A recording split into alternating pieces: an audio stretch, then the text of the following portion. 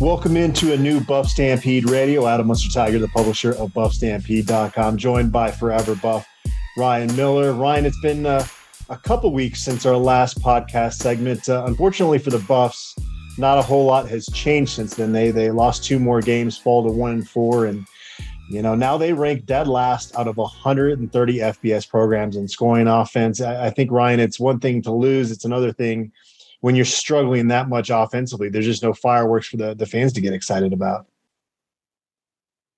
Yeah, I agree. It's been hard to watch, and I think a lot of us are grasping at hows and whats and whys and trying to figure out, what the solution is. Yeah, and obviously the bye week comes at a good time, and when they come out of this, they're going to be playing Arizona, really probably the last game that folks outside that Champion Center are going to give them a chance to win. So there's going to be a lot of pressure in that game. One of the hot topics this week is why Drew Carter, the true freshman quarterback, didn't see action in that USC game, despite the fact, the Buffs were down 37-14 with little more than 14 minutes remaining in that game. Were you thinking about that late in that game, or what's kind of your thought process on kind of the criticism that Carl Dorrell and that staff are getting for not getting that guy at least out there for some game reps in that contest? The thought definitely encroaches in, but I can't fault the coaching staff for throwing in, another young guy. Right now, if we're going to put our money on Lewis, then let's do it. Let's be all in with it and not, give him every opportunity to try to make a play, build a little bit of confidence. There's obviously 2 sides to this, but I don't fault the staff for not pulling Lewis and putting in Carter. I mean, game time experience can be helpful, but is it, as a player, you wonder if game time experience versus 1s or versus 2s or the B squad is it really as helpful, or is it good to get confidence back to your starter?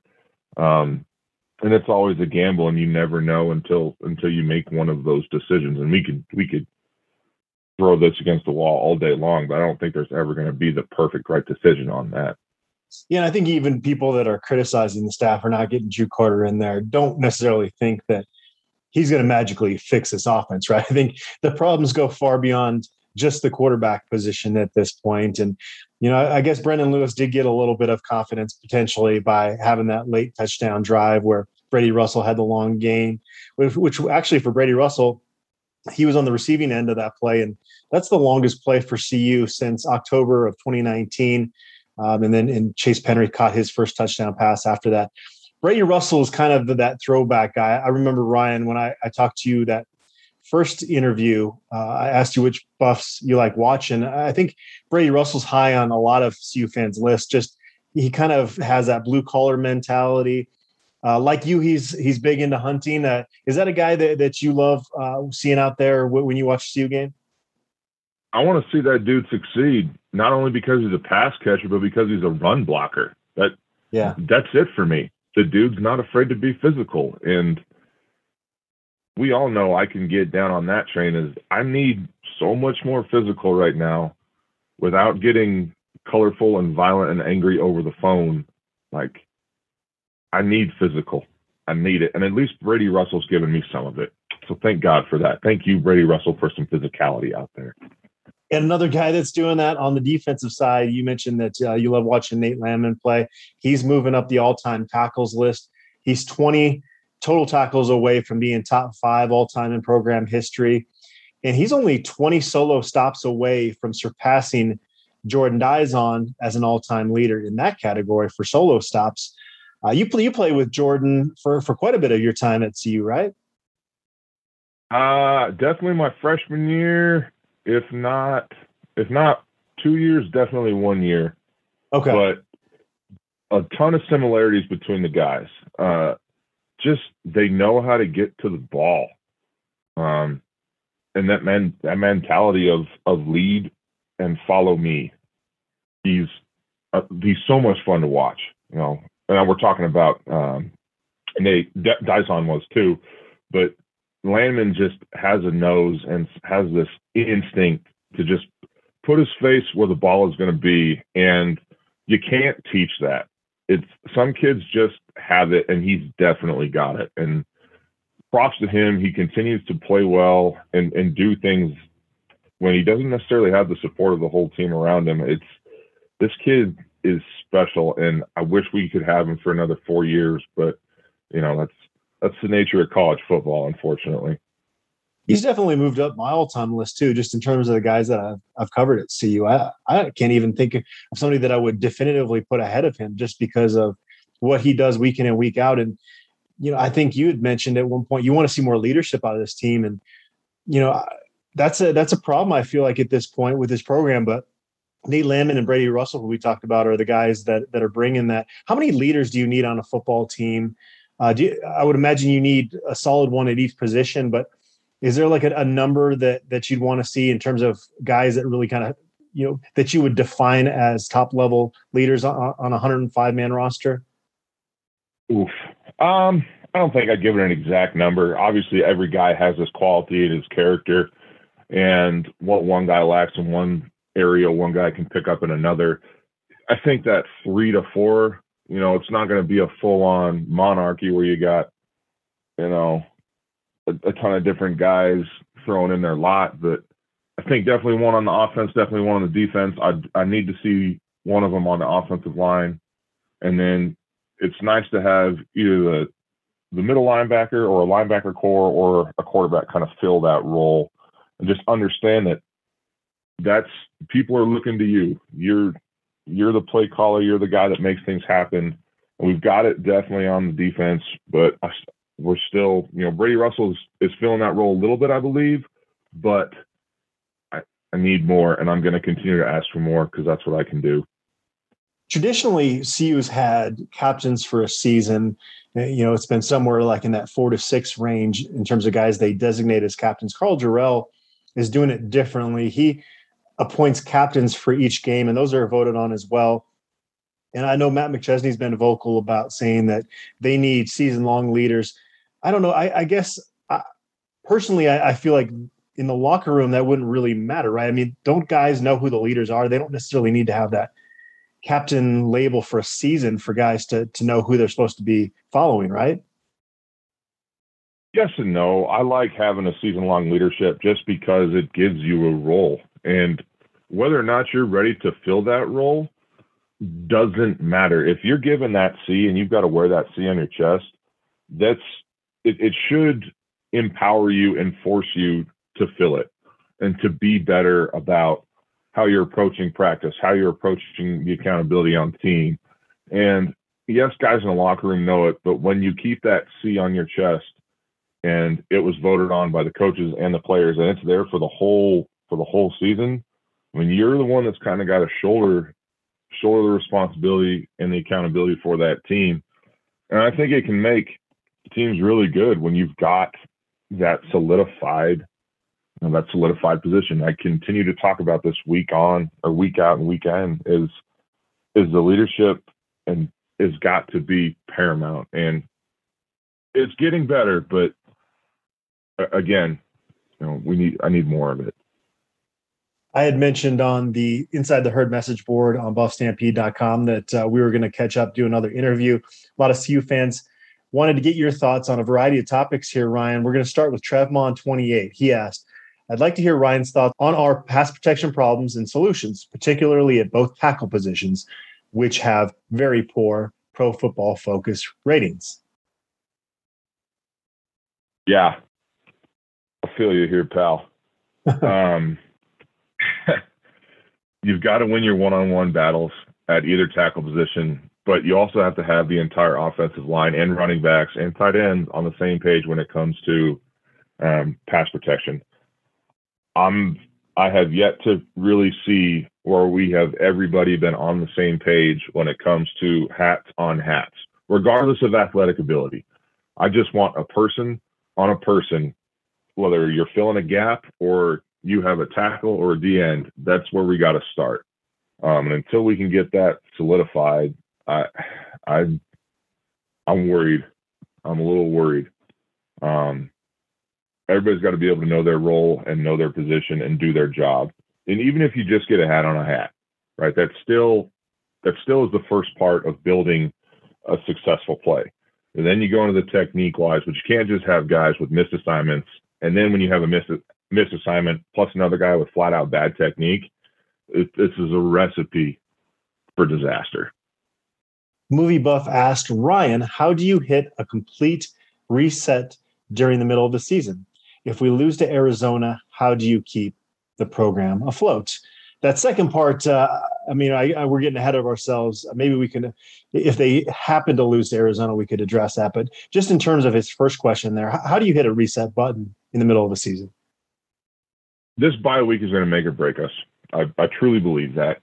And again, you get a time to kind of reset, heal up. I think that's going to be paramount for us, is to get some guys some much needed rest. And then the guys that didn't need the rest, this is the time to really focus on your craft. With practices, you're not game planning. You had time to work on technique and to really focus on your own skills and sets and get ahead.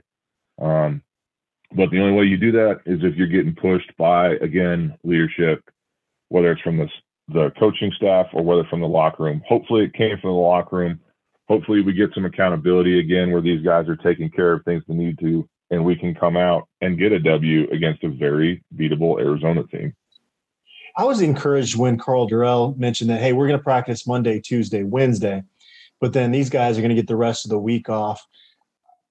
I felt like, just for myself personally, I have an easy job here just covering this team, and I needed a break. Have you ever felt that need during a season that getting away from football for a few days is actually more beneficial than continuing to practice and kind of still have kind of the recent struggles thrown in your face? There's definitely a place for it. How long that time period needs to be depends on your maturity level. I mean, I know if it was a day, right? So when we were playing in the NFL, you get those Tuesdays.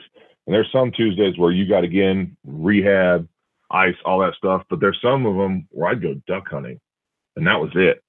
And didn't have to worry about football. And it was such a perfect example of that reset that we're talking about right now. Sometimes when you get those 3-4 days off, you can definitely drift far away. As a player, you always wanted the time off. But now looking back, I think it was better to have like a 1-day period in there or a 2-day period in there, but not long enough to really distance yourself, whether it's in miles or in mentality. Gotcha. You mentioned you think this bye week is going to make or break the program here going forward. Mile High Crew had a question kind of along those lines. He wants to know, what do we need to see this team do coming off the bye week to give us hope for the future, both immediate and long-term? I think we just touched on it, is accountability out of each other and focus on what you can control. Plain and simple. Get healthy, get rested, work on your technique, understand how you can be a better teammate and a better player. And that's I think is the simplest recipe for success that we could have. Original Stats asked, early results on Shannon Turley have not been promising. We are being pushed all over the field. Mel Tucker wanted us to bulk up like the SEC, and last year we started looking like we belonged. Turley is bigger on length, and it's not working. Now, for context here, Shannon Turley was hired in January, and they gave the team a pretty prolonged break after that Alamo Bowl. So he didn't even – he got most of a full off season, but obviously he's still – what is that? He's probably been the strength and conditioning coach for about 9.5 months. Is it too early for a question like this? Doesn't it take a strength coach longer than 9.5 months to kind of leave his stamp on players in the program? I would agree with you on that. However, I think it's fun to juggle these things. When you look at a coach or you look at a staff, you look at where he came from, right? He was very successful at Stanford. And longevity, in my opinion, is going to outlast any big, strong, slow guy. If you can move, if you can bend, if you can stay healthy, that's a winning solution again. He has not had a lot of time with these players, plain and simple.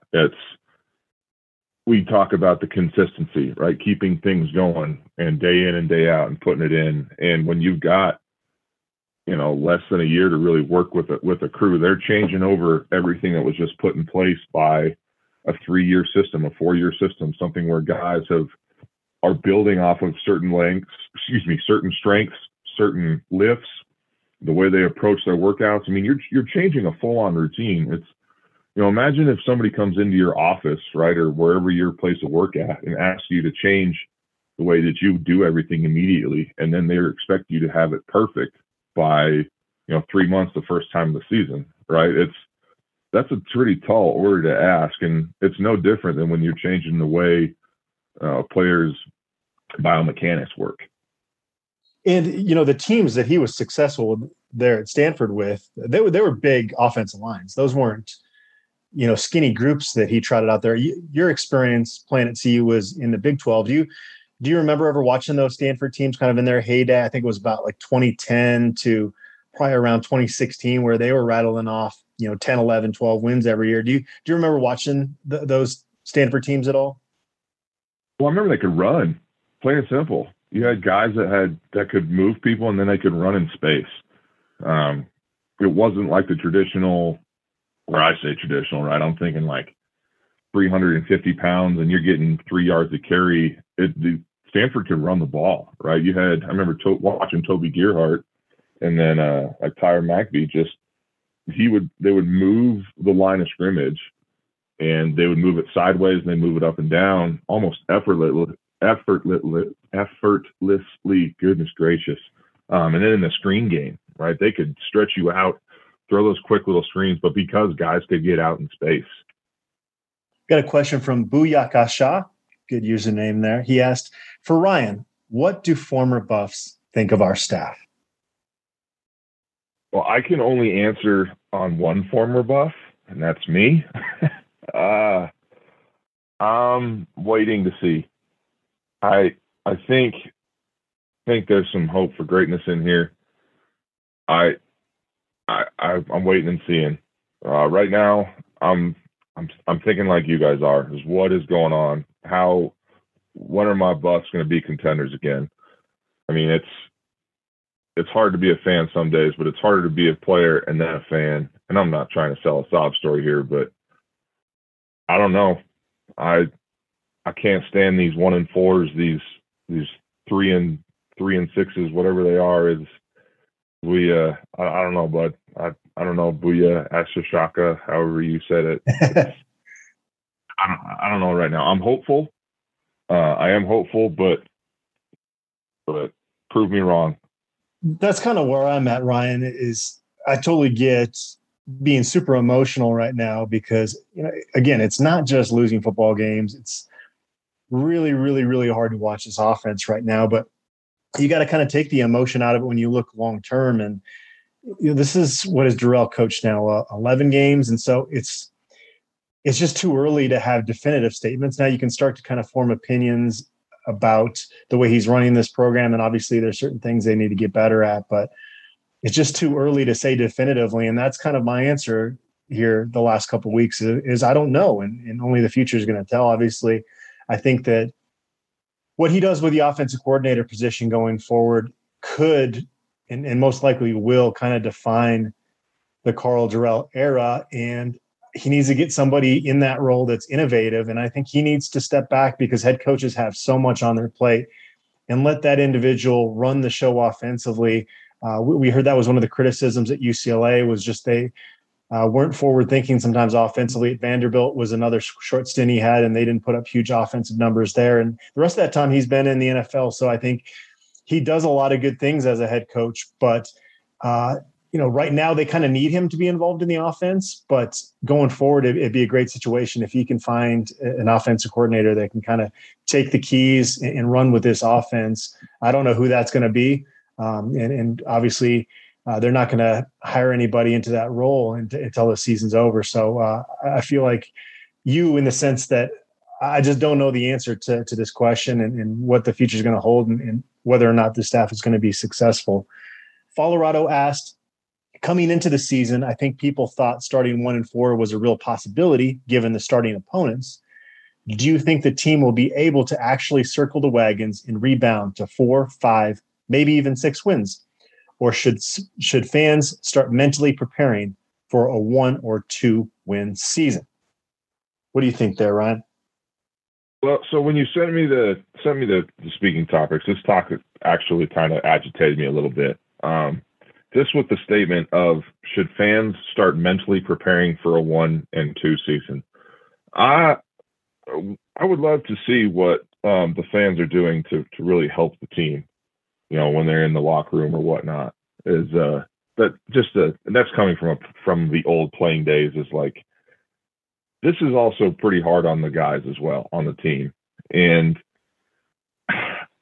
I think we can circle the wagons. We had an opportunity against A&M, right? I'm going to come back to that A&M game, but that was a very good team that we played very well against. And if we solve 2 things there, we come out with a W, and then this is a different conversation, right? What is the momentum like going forward? What does it change as far as how teams approach us? Whatever that X factor is going to be, right? It's absolutely possible to win 6 coming out. Any team can beat any team on any given Saturday or Sunday, and I've seen it happen. You think some team's unbeatable, and all of a sudden some nobody puts 35 points on them. That's where I'm at with this, and I think it can happen. I think we can pull some stuff out, but it's got to start from the inside of the locker room. Shine to Buff asked Ryan, who is on your all-time Buff O-line? This is a good question. I lost sleep over this. I literally woke up last night and was like, man, what about like, the Big 8 stuff? So this is an excellent question, and I don't really want to explain my answers. I did want some clarification, though, because if it was Buffs as they were in college or Buffs as they are in the NFL, changed a couple of things. Yeah, I can see that. So with that being said, I'm going to go with Nate Solder or Stan Brock at tackle, Chris Naoli, John Wooden, Andre Gerard inside 3, and then Bakhtiari at my other tackle. That's a pretty solid group. It was tough, man. I went back and forth over that one. There's a lot of guys that made that list for me. Brad Bedell's one in there, and I wanted to embody one word, and that was nasty, right? When I think about Naoli and Gerard, like, you want to talk nasty? Like, they don't tell stories about guys throwing people in the lockers anymore, right? Yeah. That I'll never forget hearing that story about Naoli just throttling him into that locker. And that's it fires me up. I'm all jacked up right now just even thinking about it. Like, I want that back. Did any of those old-time Buffs offensive linemen come around during your time at CU as a player? Yeah, so a couple of guys. Brad obviously was he was kind of an assistant coach for us. Not kind of, he was an assistant coach for us. And gosh, I still have a tremendous amount of respect for that guy. I think he's coaching, I'm not sure if he's at Auburn right now or if he's at Boise State, but yeah, he's at Auburn as tight ends coach, but you're right, he was at Boise State for a long time. Yeah. So, I mean, guys that would come back and have that just kill or be killed mentality. It fires you up, and you got to be a different kind of blood type to thrive on that stuff. And if you're an offensive lineman, listen to this, and if this gets you going, then yeah. And I think we have some guys on this squad that can do that.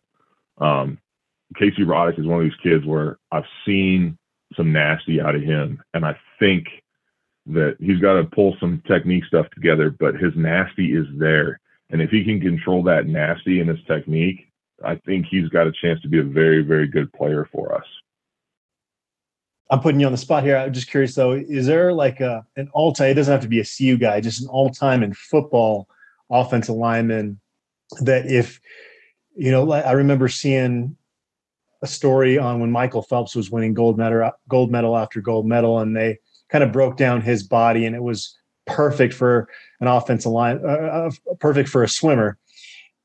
For an offensive lineman, is there one guy that you kind of look to as the perfect example of that nastiness, along with the talent and along with, the size that is needed to be, an all-time great at the position? Oh, geez.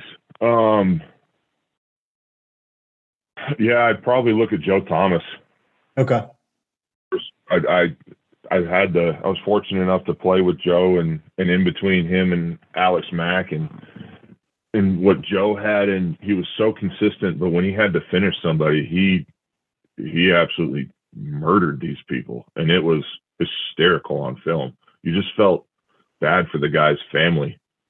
I mean, because they watched that dude get annihilated. That part of it, you can coach into a guy, right? That's something that you have or don't. You got to have it. Bakhtiari's got it. And you watch when Bach is a very good technician now, but what Bach lacked in technician, he absolutely made up for in tenacity. Just, I'm going to pull your spine out of your back, Mortal Kombat style. Kai Maiava was a guy like that. Yeah. That I got to play with, and he was just so good with his hands. Alex Lewis had a little bit of this. I mean, these are guys that we're talking about that I wish would have had a full career at CU. But you can be. Go ahead. Go ahead, Ryan. Sorry to cut you off. You can be athletic. You can have the knowledge. You can be technically sound, and you'll be a really good player. But unless you've got that absolute desire to destroy the dude in front of you, I think that's really what separates the good from the phenomenal offensive lineman. You mentioned Kaya Maiava, and obviously he transferred pretty early in his college career. One guy I felt really bad for, and I thought had a ton of potential. I'm curious to get your thoughts on him. Max Tuioti Mariner, I think he came in around the same time as you, and I thought had shown a lot of potential, but his body, his knees just weren't going to allow for it. But that's a guy that I thought was going to be an all-conference type guy, but just obviously his body just never let him get to that point. Do you remember him at all? I totally agree. Oh, Moxie. Yeah, what a phenomenal human being. And Max was a guy that could throw the switch. He was the nicest guy off field, just big old smile, laughing, telling jokes all the time. He strapped that chin strap on, and you better get out of the way because he was coming to eat your lunch. Yeah, he had some absolute nasty and phenomenal hands. Such quick hands and really good power. But yeah, just unfortunately for Maxie, the knees. Yeah, no, but you're 100% correct on that. Max was a guy that I thought he was super fun to play with in spring practice. I mean, there was no wrong that we couldn't do with him. We'll close out the podcast interview here with Fight CU 1414, who said, "For Ryan, not a question, but maybe a fun statement. My family and I saw him at Red Robin after a game. This is when he was injured. I was a freshman at Columbine and my brother was 9. My brother went up to him and got an autograph that he still has and loves that story. Go Rebels, go Buffs." Ryan, I'm sure you have had a lot of interactions with CU fans. I would imagine, hopefully, most of them were positive. Absolutely. The Buff community the Buff and the Rebel community, and just the Colorado as a whole, has always been so good to me. And I continually humbled by statements like this. I mean, I haven't played football for, I don't even know, 7 years now, something like that. And guys still bring it up, and it's fun to watch you play. It was fun to do this and that, and just thank you guys. Colorado's always been home for me, and ever since I was recruited, that was CU was home, and Columbine, and all of this huge pride in Colorado. So thank you to the fans still for allowing me to share in these memories with you guys. Awesome. And Ryan, thank you for being on the podcast again. Hopefully we can catch up again after the Arizona game. And, hopefully we're not in sky is falling mode at that point, and Colorado has been able to regroup a little bit during this bye week. Absolutely. We're going to talk about some things we can improve on and go get another dub. That's what I'm looking forward to. All right. Thanks again, Ryan. And thanks to all of you for tuning in.